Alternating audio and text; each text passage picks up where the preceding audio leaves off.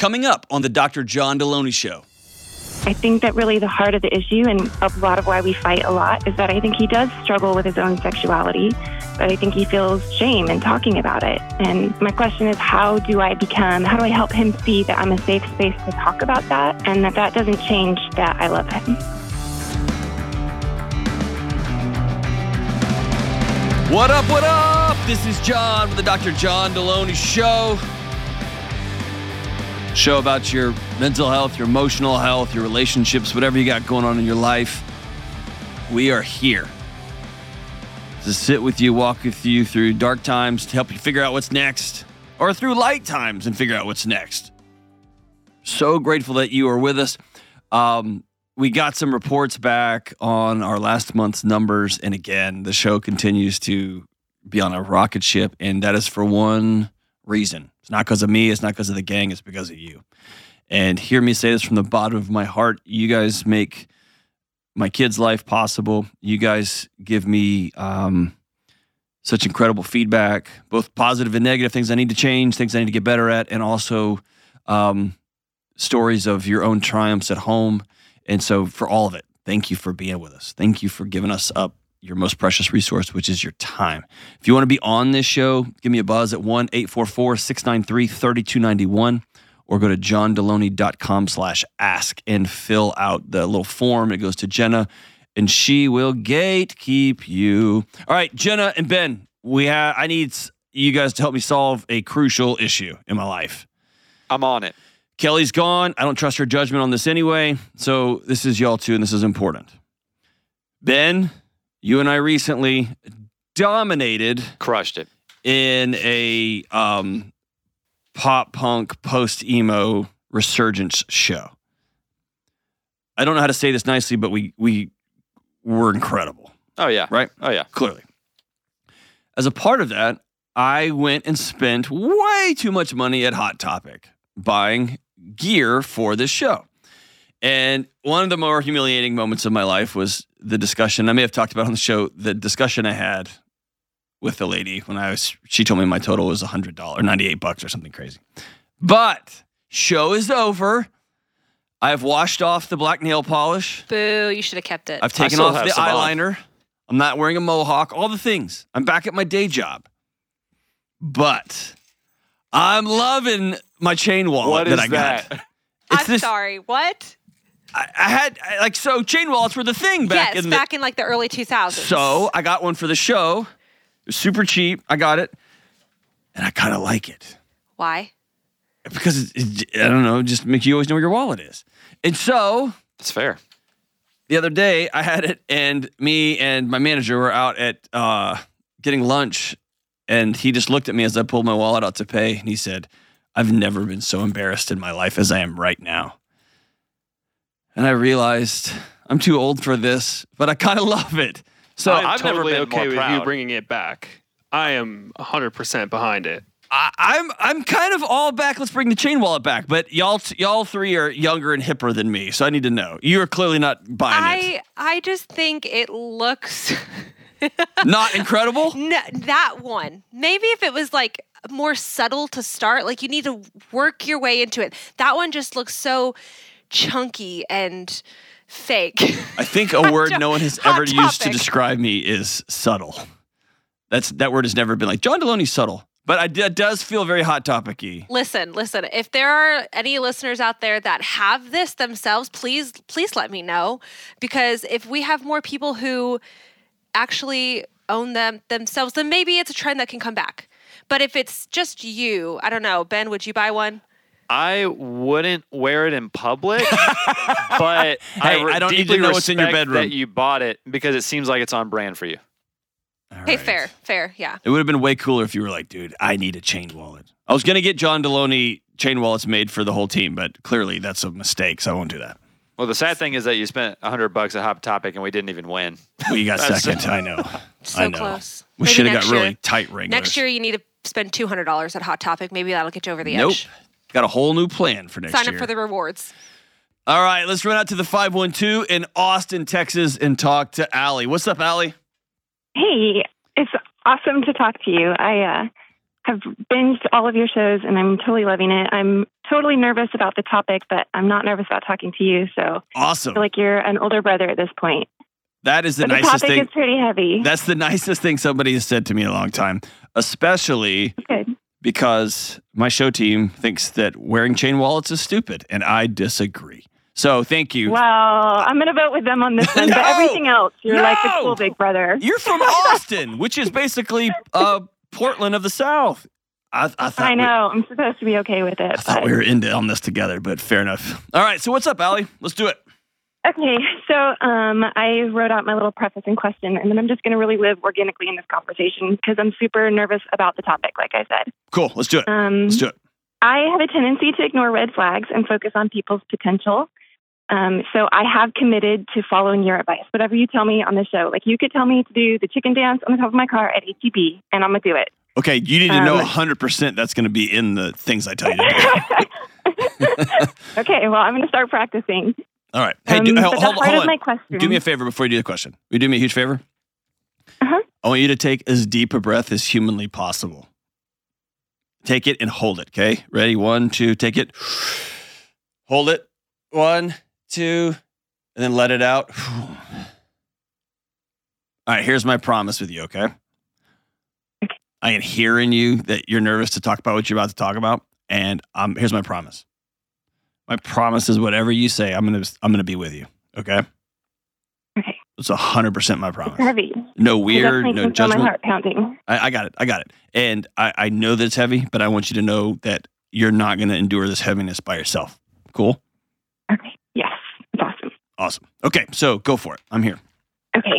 So the heart of my question is, how do I help my husband to feel less shame about his sexuality? And I say that because, like, for years, my closest friends have all asked me, like, hey, is he, like, bisexual? Is he, questioning things? And I never really gave it much thought.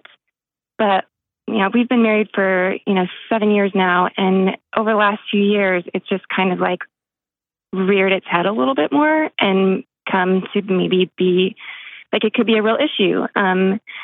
Without getting too graphic, like, he has fetishes that I'm uncomfortable with. Things that he enjoys and wants to do that I don't. And when we fight or we're emotionally distant, which does happen a lot, he buys toys to satisfy his own needs, and then he hides it from me. And when I inevitably find out, he has a lot of shame and embarrassment. And he ends up turning that around onto me and getting mad at me and saying it's my fault that he does it or that he has to hide it or that I caused it in the first place. We were fighting and he had to do it. And I think that really the heart of the issue and a lot of why we fight a lot is that I think he does struggle with his own sexuality, but I think he feels shame in talking about it. And my question is, how do I help him see that I'm a safe space to talk about that and that doesn't change that I love him? Sure. Well, thank you for, you laid that out really beautifully. So thank you for that. Can I ask some probing questions? Absolutely. Okay.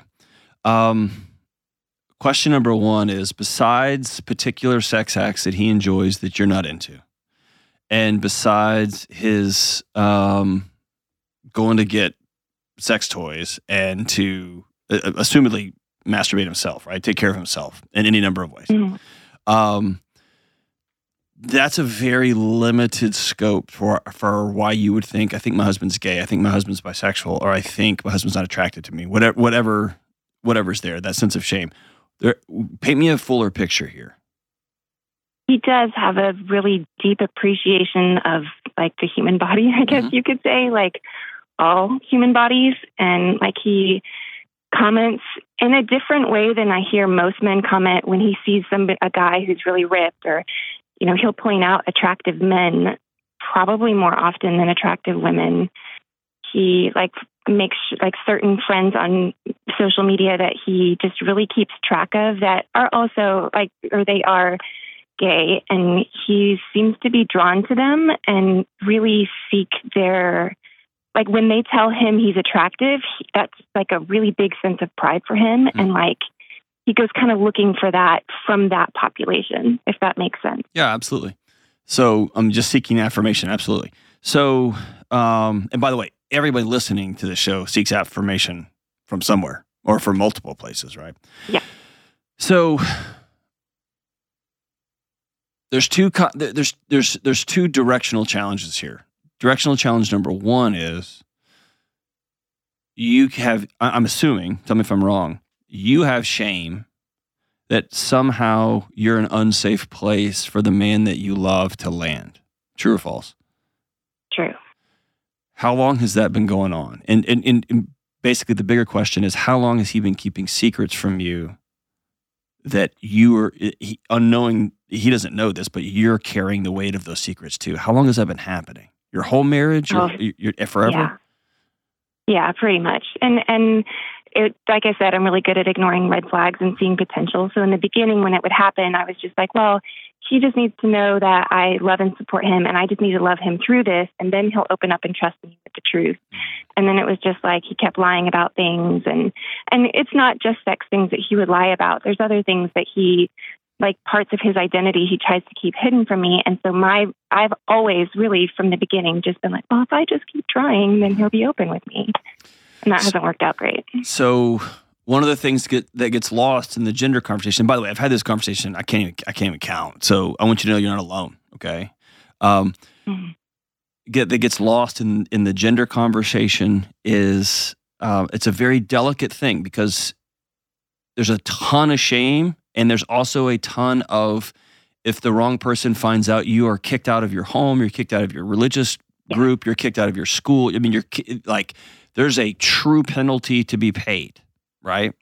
Right. And often kids that recognize they are different, especially when it comes to who they're attracted to when they're young, they learn really quick to shut up about that.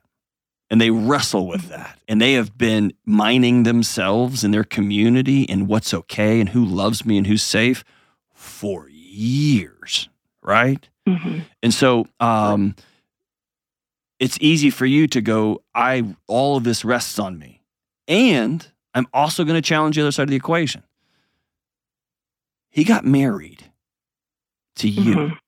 He looked you in the eye and said, you and I are ride or die till the end of time.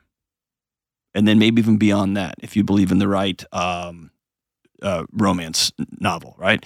Like, we're in this thing. And so there is a price to be paid on both sides. One, you better not say anything. And I attached myself to somebody that I said I was going to be connected to intimately, not just sexually, but spiritually, right? They're going to know me. I'm going to know them because we're one forever. And so you carry the burden too. And we have been separated. Okay. We actually just got back together, and a big part of it was because of the hiding and the lies. But my bigger problem with the hiding and lies is that he makes it sound like it's my fault. He turns it around and blames me. So then I feel like I'm going crazy. I question reality. Like, yes, it's gaslighting, did and this it's thing fine. really happen? It's gaslighting. Yeah, it is. And he learned that from his mom, who's the shame and whatever. But I think he wants to be better, but he doesn't know how. And when he's tried therapy in the past, I think even in therapy, it's like so much shame that he can't be his true self and really be vulnerable with a counselor. So why'd you go back? We've, committed. Why'd you go back? Because let's put sexuality and gender aside. You're married to someone who lies to you to your face and has for years. And my guess is there infidelity involved that you know of? No. Are you positive? Not specific that no, I'm not. And I will be honest and say that I have occasionally gone and gotten myself tested just out of fear. So that tells me you're being very almost coy on the call. There's something in your gut that says, whoa. Is there pornography involved? Oh, tons. Okay. And in the beginning, like, our sex life was so crazy, and I just thought it was great that this guy was super into me and found me so attractive, but we were having sex 4 and 5 times a day, every day, for years. And then when it started to dwindle off, I thought something was wrong with me, but that's when, like, the porn started getting to be a really big issue, and he was more interested in that than in having sex with me. Okay. And so, the toys, and it just snowballed. So I'll say that I went back to him because I do love him, and I do see the potential in him. I see what his mom broke in him, but you can't fix that. Sorry. Oh my goodness! I'm getting emotional. Yeah, no. Of course you are. You love this man, and you're hurting. Yeah. But you can't fix what mom broke. Right. You can hold his hand and But I want to be a safe landing place, and I don't know how to do that. I know, but he hasn't chosen you as that place. And that's one of the hardest things I can say out loud to somebody in your situation. I'm sorry, but it's the truth. He hasn't chosen you. Yeah, you're right. And you've spent the last X number of years sacrificing your own intimate connection, sacrificing your own romantic relationship with him, sacrificing your marriage, and then deeper than that, your own value. Yeah. Yeah. Because you were once... and I see that. I feel like I'm withering away. I feel like I'm not the same person that I was. Hold on. You are withering away. And this is the... Man, I don't want to cause a bunch of drama on this show, but this is where the gender not the gender, but the sexuality conversation gets so blown up. It becomes so nuclear that the dishonesty and the pornography and the potential infidelity all gets wrapped up in this other conversation. It's not. I think I excuse the dishonesty as I just feel bad for his shame. And I want to believe he hasn't cheated on me. I want to believe all of these things. But you don't. You don't. When I catch like he bought a toy and I find out there's so much embarrassment. We can't have a conversation. We can talk about so many things in our sex life and we have conversation, but about that, he shuts down and he won't talk to me. And he's just like, oh, it's fine. I just fell off the wagon. It is what it is. I'm going to get back on the wagon and I won't do it again. And but in a safe relationship, there's not a wagon to get on and off of. There's a conversation to be had. Right? And I'm going to go as far to say if people are into weird things, and you talk about that with your spouse, right? You talk about that with your partner. You have that conversation. But he hasn't chosen you. And at some point, you said you feel like you're withering away. I'm hearing it on this call. You're like one of those movies where there's a ghost that comes back and then the time starts running out and they start getting thinner and thinner. That's what's happening to you.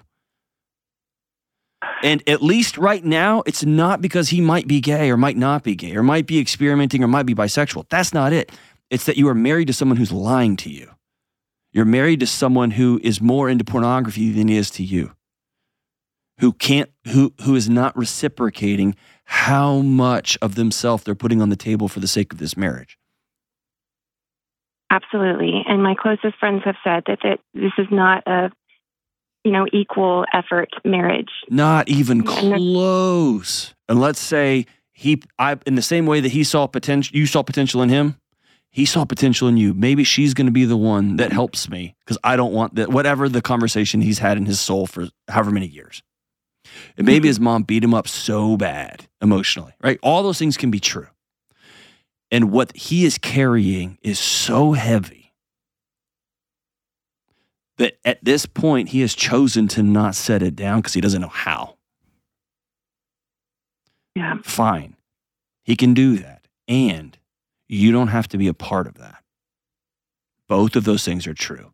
His pain is very real. What he's working through alone, if he was here, I would want to hug him and not let go.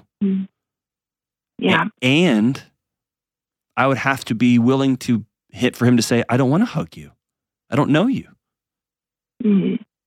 And I know that he loves me. I know that he chose to marry me because he loves me. I know that it's not like he's only into men and he's not interested in me. I know that he loves me, that he thinks I'm attractive, but I just think there's such a broken side of him that, yeah, you're right. I'm just not the one that he wants to share it with. And the choosing reality is how you're going to live out of that truth. Which is what? Do I just keep being numb like I have? No, because the other end of that is you die. Spiritually, emotionally, relationally, and then eventually you die.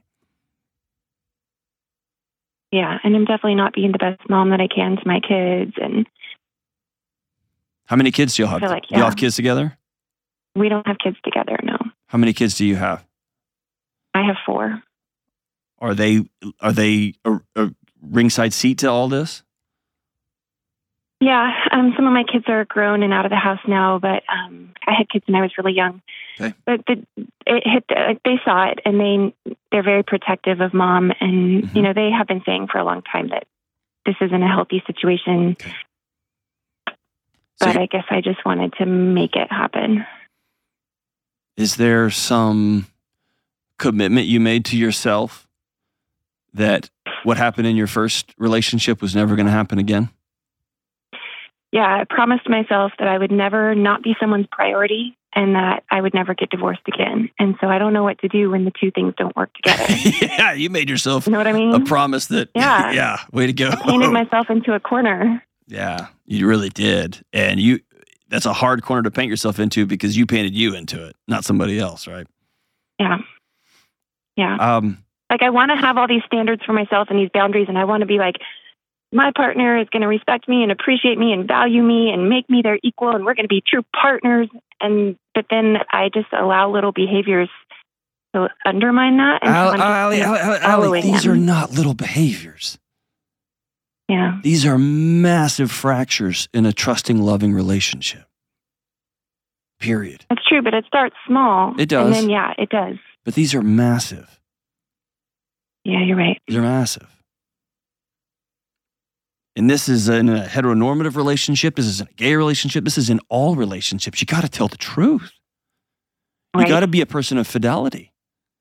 You can't hold these black hole secrets from somebody because when you say I do, they take on those secrets with you. Yeah. They just do. To the point where he had an incident one time and he had to have something removed from his body, and I took the blame for it. I showed up at the hospital and I said it was me, I did it, and took that shame from him because I hold that black hole. But I don't think he does the same for me. I know he doesn't because you wouldn't be on this call. And yeah, so right. You made yourself a bunch of promises that relied on somebody else's fidelity.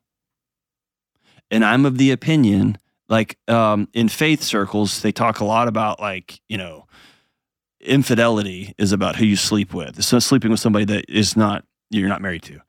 I think you can cheat on somebody with your work. You can cheat on somebody with your golf course. You can cheat on somebody by withholding. You can with neglect, right? You can cheat on somebody by vacuuming up all of your internal turmoil. And then when somebody says, "Hey, are you okay?" you just blast them with it. Or the analogy I use is you carry bricks around in your own backpack, and the moment somebody says, "Whoa, whoa, whoa," you smash them with your bricks, your pain. Oh, and I've done that. I have definitely done that to him. No, he's done that to you. Taken a couple bricks out. He's done that to you. Yeah. Every time you say, "Hey, what is this?" Bam. Yeah. So I think your path forward is pretty straightforward, pretty simple. Step number one is you make a decision on what love and respect you're going to accept or not accept. Number two, y'all had a trial separation. You move back in. You wouldn't be calling me if that move back in was just smooth as silk. It hasn't been, has it? No. Not at all. And so I think it's time for a very direct, hard conversation, which is the following. You might want to write him a letter because it doesn't sound like he can hear it. It sounds like he goes to war with you and you bring something up. Or you might want to write a letter and read it to him. But you have to have a State of the Union conversation, which is, I committed to you and I said I do, I'm all in. But part of that commitment, part of that fidelity meant no lies, no deception, no bringing other people into our bed, whether on TV or whether in person. That these big mega secrets that are dragging the entire home down that I promised I would share with you, I have to at least know what we're fighting together.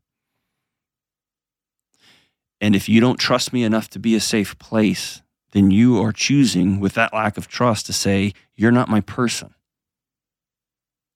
And you are opting out of this unity, this one. And I think you started the call with saying, I will love him to the end of time. I'm with him. He's just not with you. And I think the ball is in his court as to whether he says, okay, I'm all in. I will tell you the truth. I'll tell you what I struggle with. I'll tell you where my shame lies. And that will be something y'all work through together moving forward. I said this earlier. You can't fix what his mama did.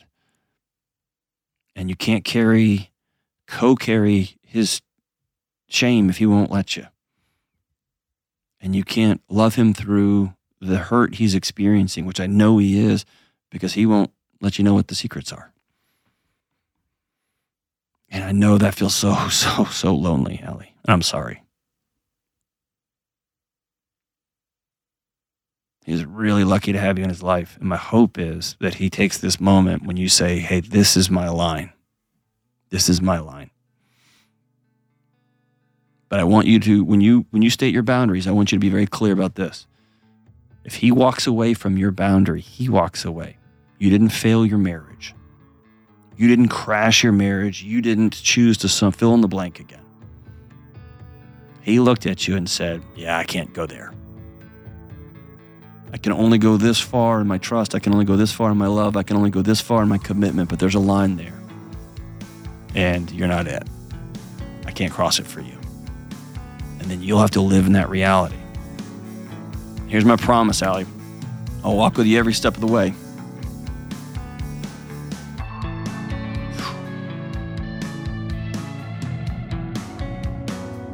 Man, I'm sorry. This is heavy. We'll be right back. This episode is sponsored by BetterHelp. Be honest. How often do you find yourself pausing in the middle of a day and it feels like there is so much going on? And you find yourself wondering, what would I do with just a spare hour or 30 minutes? Can you even imagine? And it's in these moments that we often realize we're living someone else's life. Everyone else's schedules, priorities, and emergencies are driving our lives, and we can't keep carrying this load for everyone and everything.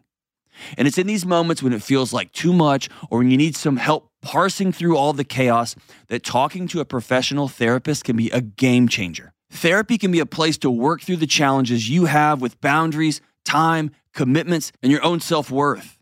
And that can be in relationships with your friends, people at work, your significant other, or even how you can make and keep commitments with yourself.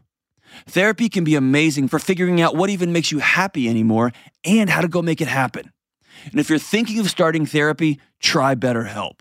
Because therapy isn't just for people who've experienced trauma, it's great for building skills so you can be the best version of yourself. BetterHelp is completely online, so it's flexible enough to fit your schedule. Just fill out a short questionnaire to get matched with a licensed therapist, and you can switch therapists at any time for no extra cost. Learn to make time for what makes you happy with BetterHelp. Visit BetterHelp.com/Deloney today to get 10% off your first month. That's BetterHelp, HELP.com/Deloney. All right, we're back. Let's go out to Denver and talk to Raymond. Hey, Raymond, what's up? Hey, Dr. John. How's it going? I'm good, man. What are you up to?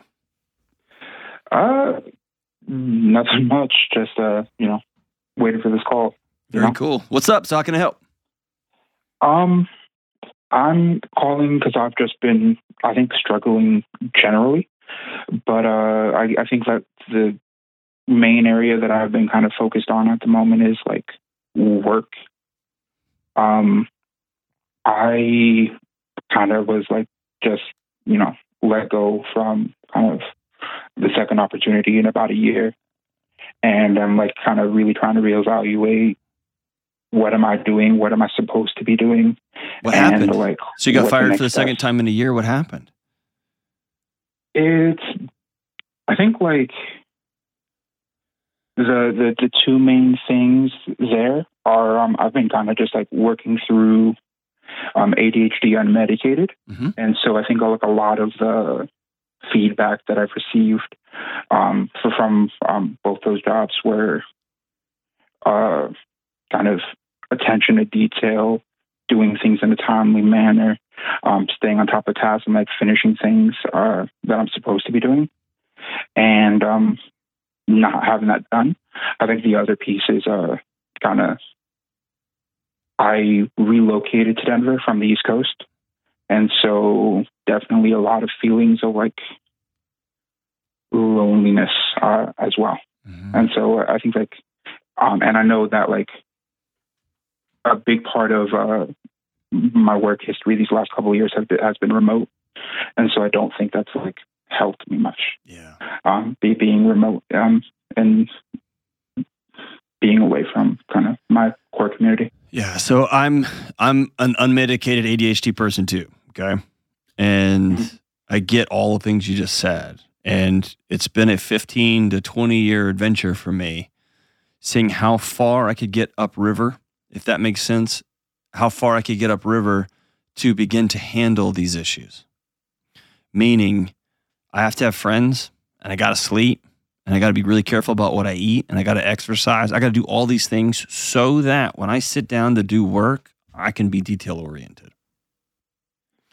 And so I've had to, it's been an adventure. And I still to this day, if I don't sleep, the whole team will just roll their eyes when I walk in with a handful of gummy candies. They're like, oh, here we go. They know, right? When I haven't been sleeping and I haven't been exercising and I haven't been taking care of myself and my relationships are screwed up and I've been on the road. So I want you to hear me say, you're not broken. And also, job loss is a major psychological event. It's really heavy. And I don't want you to be embarrassed or ashamed by how dark it all feels. Because it's right. It's heavy, right? Yeah. With the first one, I feel like I was able to take it in stride. Mm-hmm. And, mope around for a weekend and kind of get right back on it. Mm-hmm. Looking for another opportunity, trying to figure out, I felt like I was like on top of like, the job hunt became like the new job. And like, I felt like I was kind of doing what I needed to do pretty quickly. Oh, you did. You got another job. You got across the country and you moved and you got it. It's going to be your fresh start and it was all going to work out. And then they nailed you for the same thing the last job nailed you for, right? Yeah. Yeah. I think like this one, it's been about a month and like I am not feeling that like drive that I had the first time to like go back and do it better. Here's what this is. This is grief. And this is good. It's right. And I don't want you to go back and just do what you were doing harder and better. Okay? I want you to reinvent the system. And that feels daunting and scary, but it's actually easier. It's smaller, tiny little steps. And by the way, if you struggled for a long time with ADHD, you, like me, have a recurring narrative, like a ticker tape, like a stock ticker that runs underneath the story of your life that just says you're a loser, you're a loser, you're a loser. Fair?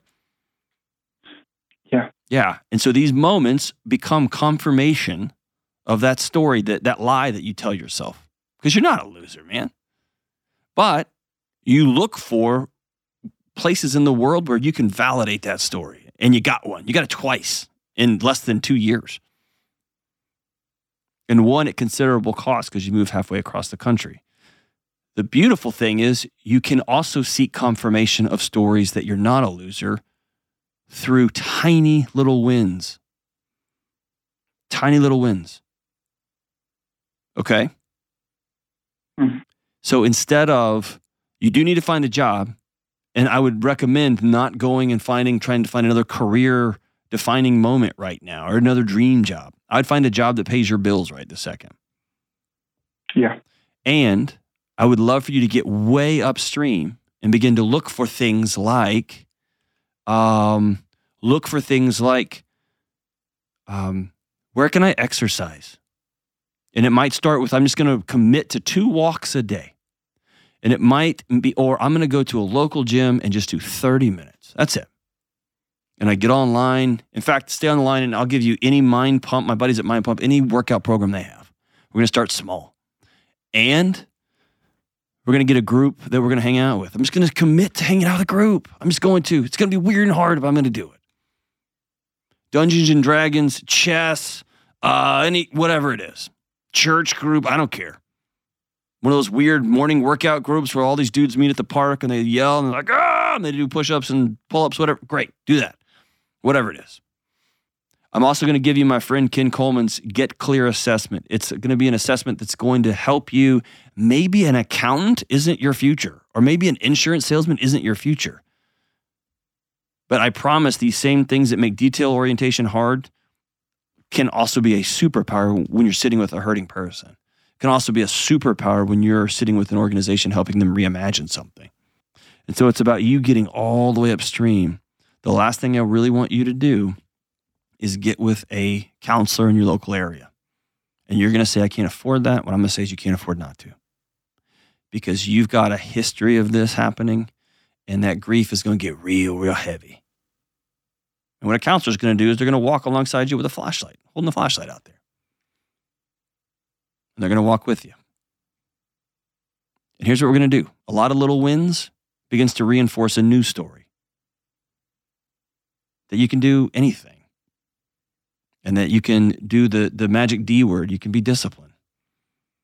Slowly, but surely, over time. Or all at the same time and really quick.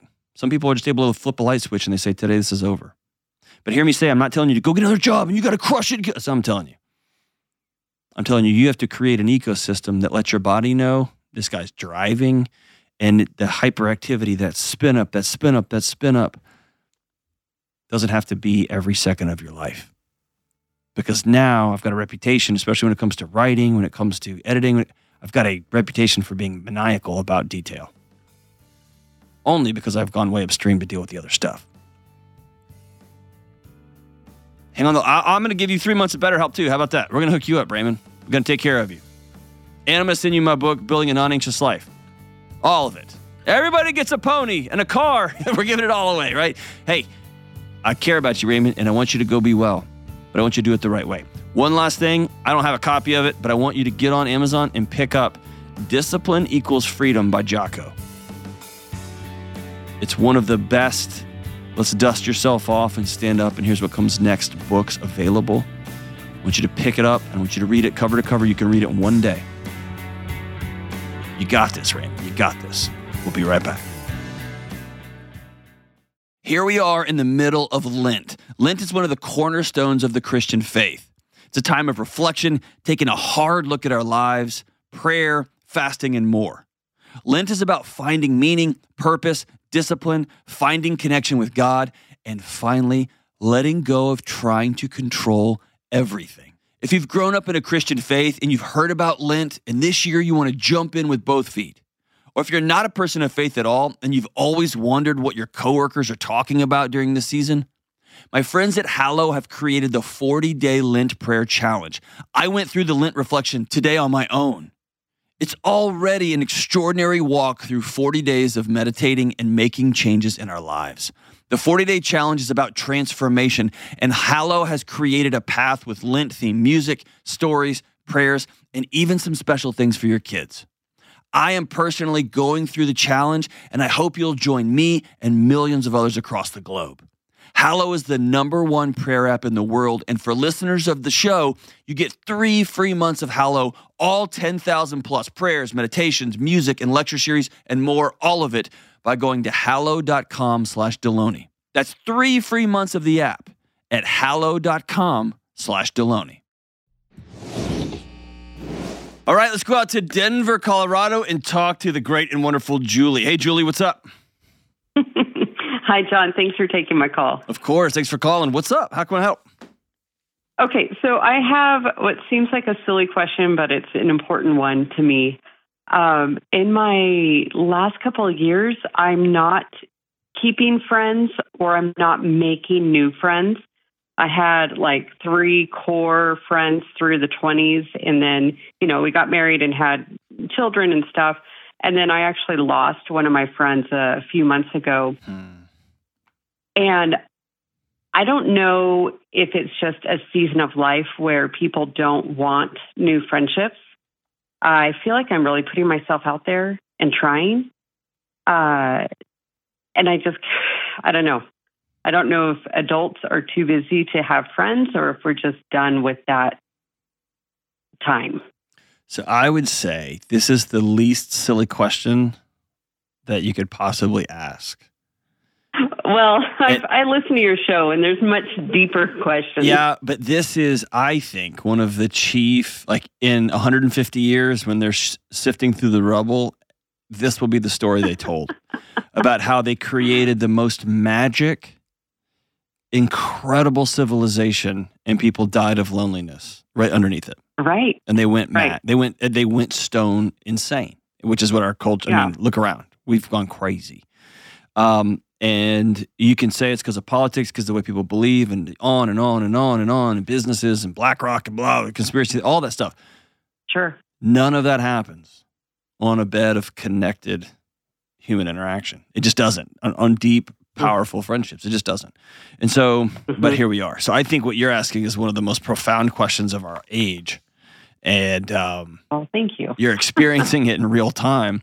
And I also don't want to blow by, so I think we've created the loneliest generation in human history. And that sounds cool, like on a bumper sticker. It doesn't sound cool when you're Julie in Denver. And you live in Denver because it's a young, hip place where everybody's like, hey, let's go hang out. And then nobody wants to hang out. And then I also don't want to blow by, like, you're sitting in some deep grief right now. What happened to your friend? Well, I actually live in one of the ski towns of Colorado. Oh, so it's fight or flight. They're all there and then they're all gone. Yeah, yeah. Well, and they're all like uber rich, and I don't know if I just come across as not wealthy. I don't know. Like I rub them that. Like I can't figure it out. So, first of all, I am married, and we've been mostly happily married for 13 years. Okay. And we have a 7-year-old. And how old are you? I'm 43. Oh, you're in my boat. Yeah, You have a young kid, but you're 10 years older than most of your young kids' parents. I am, and I look like a mom, and I look like I don't know, a poor mom. A little bit worn. You're ridiculous, Julie. That's ridiculous. Okay. So back to your question. So I have a core 3 friends that were like my lifelong buddies, and we did all our 20s together. And then one of my friends got sick about 2 years ago and just went really quickly. She had actually 3 different craniotomies, and the last one was, I believe, in March, and she didn't recover. Yeah. And she died. What was her name? Well, her name was Kendra, and probably her husband or family listens to your show. Okay. She was very loved. Yeah, she sounds amazing. She was amazing. Yeah. My hope is when my time comes, my friends will say, like, man, I lost an arm and a leg when that guy, like, that's, I mean, what more can you say about somebody? Family's supposed to talk good about you, but your friends, that's a different level. So that's she's amazing. I think so. And I don't know what to do with that. Like, I don't know how to take her out of my phone, and I keep wanting to like call and don't. So I try to make connections, like at school pickup. And hold on. Don't blow by that. Yeah. That's 2 different things. Yeah. I'm going to tell you something crazy, and people might think I'm nuts, but call and leave her a voicemail sometime. Well, I think her husband would think that's a little nuts, but... He can call you, and you can say, I'm a little bit nuts right now. Right? You're right. Or write her a letter and tell her about all the things that she's missing. And don't send it. True. But the I think there's this pressure to just everybody respond in a certain way. And some people respond by shutting down, and some people respond by they keep picking up their phone, keep picking up their phone. And some people talk to people inside their own minds, and when they're driving down the road, they don't say actual words, but inside they're having a conversation with someone that they've lost. And so I don't have any problem with making the call. I don't have any problem with shooting a text message. I don't have any problem with it's when it becomes a Hillary Swank movie and somebody sends a text back that we're like, okay, now we're in a problem. But no, I think your grief is going to be what your grief is. And then layered on top of that is that awkward I promise you feel more out of step than you are in reality. Yeah, that might be true. You're not an ugly duckling, and you're not out of community with the people you live with, and all those things. In fact, they would probably love to have somebody with actual wisdom in some of their conversations. Yeah, I would hope, but I try. Yeah. I try, and I'm like, oh, well, that was a flop.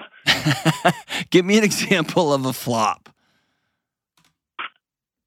So we started a new school for our daughter this year, and I went to the parent, get to know the teachers thing. And I really made an effort of reaching out to new families that said they were new to the area. And I gave out my phone number and said, hey, if you need a contact here, I'm available. I can tell you about some of the kid programs around town. And I just tried. And they looked at me like, well, we don't really want your help, and why are you talking to us? Is how it felt when I walked away. And I was like, well, I don't know.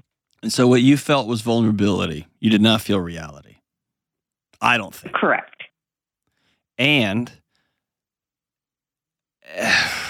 everybody in the new school is trying to get used to the air, and is our kid going to be safe, and who's this teacher, and who's this room, and who's this principal. And so it's kind of like when back in college, a buddy of mine would say, I have one friend in particular who went up to this beautiful woman in the middle of accounting and was like, hey, would you like to go out? And it's like, time and place, man. This isn't the moment, right? Right. And so I think the next step, which is going to be, this is you feeling that vulnerability, those social anxiety alarms, and you going, oh, game on, and you go straight into them. But the next step is you reach out to them and invite them over with their kid over to play. Right. And I felt like I was doing it in an appropriate manner. I know. I'm being silly. I was talking to people. I wasn't cornering them and not letting them free from the playground area. Yeah, no. I totally get that. And there's just so many dynamics there. But there's something else at your kitchen table that humanizes everything. And especially, I can tell you'd be the person to be like, well, I'm the old 7-year-old mom. And everyone would laugh. And they go, no, you're not. And then that bullet is out of the gun. It's out of the chamber now. Right. Now we're friends. Right. And now I can ask you, hey, I've been married 7 years. Is this normal? And you can go, no, it's not normal. Or, yeah, it's totally normal because I'm 13 years down the road. So it comes back to this core issue that I hear over and over. And I'm going to be honest with you, I experience it myself. I am an awkward friend, and I wish that I wasn't. And I don't mean to be, too. But I'm just awkward. And my friends who I've known for 30 years, they know, Deloney just stands over there by himself at concerts. It's so weird. And Deloney just thinks that joke is hilarious, and it is for sure not hilarious at all, not even a little bit. Or Deloney just leaves. He just goes to the bathroom and he goes home, and he didn't tell us he was leaving. And I didn't even think about it because we were having a great conversation. I'm just going to go ahead and go home. And so they know that, but new friends don't. And so I'll tell you, there's only one path forward. Oh, let me before I tell you the path, what I've come to realize is me and everybody I talk to has this core sense, and you're expressing it in a funny way, but there's some truth to it. You almost feel middle school again. Braces. Ew. Do I look right? Are these the right jeans? And it's this core sense of what happened to my friends, and that's what our bodies do when we are alone. And to answer your original question, I think the hardest part of turning 35 was realizing that the friendships I had that were so meaningful and deep and powerful, and in my wedding in my 20s, that guy got divorced, and this guy took another job, and this guy had 2 kids, and this guy had no kids, and we just kind of faded out. And there is no manual for 35 and 45-year-old friends. It doesn't exist. Right. And so the only thing I've seen that works is just to go be weird. And just invite people over. And we, in our house, we've done it, and we've done it again, and we've done it again, and then boom, we ended up with a couple of really close friends. Okay. But it's as simple as knowing in our core, you and me, folks in our situation who moved to new communities at our age with younger kids, we're pretty cool. We're good. You know what I mean? Sure, we got some miles on us. Is that what you said? Got some weather on us or whatever you said? Sure. I'm worn, a little worn. You're worn. It's so ridiculous. Like you're a car tire. We tried, soccer. So this is new. And I just remember sitting on the field being like, oh, man, this is boring. I don't want to be here. Yes. But I thought, I'll talk to some of the moms and, families around. And I just stood there and I'm like, okay, no one wants to like make connections. They don't. Yes, you're correct. And that is very, very true. Yeah. Until somebody does. Okay.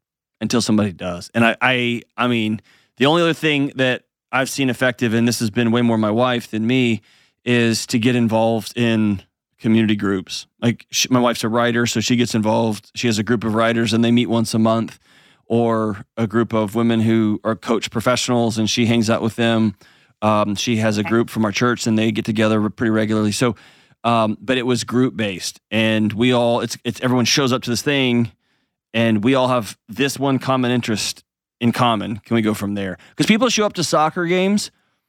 You know this just by watching them. There's those parents who show up as this is like a pre-college workout program. And then there's the scholarship ROI parents. And then there's the like court-ordered parents. And then there's the kid just running around in circles looking for his game controller out in the middle of the field parents. I mean, everyone goes to soccer, but it's for 1,000 different reasons. Everybody shows up to jiu-jitsu for one reason. Everybody shows up to horseback riding for one reason. And so that's where I think you can get involved in some groups. And that sounds insane when you're the parent of a 7-year-old, because I am one too. Like the thought of having the time to go get involved in a group is madness. Yeah, and we also have our own business. So my husband and I, our conversations are typically around our business or just life in general. And so I was looking for more of like an outlet of, I love my husband, and he needs me to have a girlfriend in life too. So maybe a group thing. The way you said that was incredible. And I know what you meant, but you said that awesome. Thanks. Ben, I have a good life. I just want some more friends. No, the way you said it was like, I love my husband and he wants a girlfriend. And I had to stop for a second. You said he wants you to have. No, I'm sorry. He wants you to have some other friends. He wants me to have like someone that I can go do something with. It's a very different call now. There you go. There you go. Yes. Yeah. Right. Very different. I know grammar matters. No, he does not want a girlfriend. What's your business? We have like a mobile tire service. Okay, this is going to sound nuts, and maybe you don't want to hang out with tire folks, but is there, and again, I'm stretching here, but is there some sort of barbecue that your husband throws at his house for families that are in small businesses or in mobile businesses, or some kind of something that picks up with whatever? Is there a group of moms of 7-year-olds that you can have over to your house, and only 3 are going to show up, and one of them is going to be so weird, and then the other 2 are going to be kind of normal, but they're not going to talk because of over there? And let me say this. The friendship thing is not hard because you're a bad person. The friendship thing is not hard because you're not worth being a friend, or nobody wants to be friends with you. I think the friendship thing is hard because we don't have a skill set. We don't have a roadmap. None of us were prepared for being 30 or 35 or 40 and realizing all of our friends had moved or taken jobs or had kids or gotten married or whatever. We are all by ourselves. And then our body starts screaming at us. Something as simple as, and Ben and I talk about this, we talk about this on this very show, about there's something about getting together and playing music with some friends. And these guys are coworkers, and a couple of these guys I've shared a couple of different years, which means we were in the same tiny little room practicing for months on end. And then we go have this like common mission, and each of us like screw up in our own little way on stage, and we all kind of laugh, and each of us like hit something out of the park on stage. It ends up being like a group of guys that I really respect and that I really like hanging out with and that I really like laughing with. And then I really like, so natural friendships develop out of that normally wouldn't have been there because we didn't have that common mission. So the two path, again, to wrap it up, the 2 paths forward: go be weird, Go invite people to your house and consciously say, I'm not going to make this thing spotless. This isn't a Southern Living magazine ad. This is my friends. I'm going to have some friends over. And there will be some awkward interactions, and then there's going to be one or two magic ones. And then the second thing is start seeking in your local community to join some groups. And I know it's harder the more rural you get. That's harder the busier you get. But let's put that on the calendar. Hey, honey, I'm going to step away from family business for 2 hours a week to go do reading at the library with some friends, or go to the knitting club or the whatever club. And he's going to say, I'm going to go to the fishing club or to the skeet shooting club or whatever y'all do, and begin to just put yourselves out there. It will continue to be weird because you're lacking skills, and the people you're trying to connect with have no skills either. So it's a bunch of kids who have never seen a basketball game in their life, and somebody handed them a ball and 2 hoops, and they said, play basketball. And they're hitting each other in the head with the ball, kicking it, bouncing off each other's face. I mean, it's just a madhouse until y'all slowly get the rhythm. And one guy's like, I think you dribble. And the other guy's like, I think you shoot. And so keep at it. My promise is there is friends out there. There are adults desperate for wise, funny, cool people like you, small business owners with 7-year-olds trying to figure out phones and dating and all that weird stuff. Man, they're out there. I promise. Just keep showing up and just keep showing up. And stop that ticker tape, that story that runs underneath your life that says you're not worth having friends. That story that keeps going and going that says you don't have any friends because nobody likes you. You don't have any friends because you're not worthy of being liked. You don't have any friends because. Cut that nonsense out because it's not true. It's just simply not true. Thank you so much for the call, Julie. We'll be right back. Hey, what's up? Deloney here. Listen, you and me and everybody else on the planet has felt anxious or burned out or chronically stressed at some point. In my new book, Building a Non-Anxious Life, you'll learn the 6 daily choices that you can make to get rid of your anxious feelings and be able to better respond to whatever life throws at you so you can build a more peaceful, non-anxious life. Get your copy today at johndeloney.com. All right, as we wrap up today's show, the song is Evergreen by Luca Fagali. Yeah, this is Christian's pick. They better be good. If you're setting me up. His first pick. It'll be great. You have one shot, Christian, and you picked Luca Fagali. All right, I'm trusting you that they're amazing. Songs goes like this. If I turn back now, would you understand that I'm a winding path, an idle hand? If I disappeared, could you just forget that I'm an empty page, a silhouette? Have I lost the plot of everything, thrown the punch, half-speed swing? I want to recognize this world for all it could become. I want to see all of the parts as more than just their sum. I want to know all of your love and all that it could be, an infinite blue and evergreen. Well done, Christian. I give it that. That's some good poetry right there. Y'all are good poetry too. That was kind of a weird dad thing to try to roll that word into my awkward goodbye. I love y'all. See ya.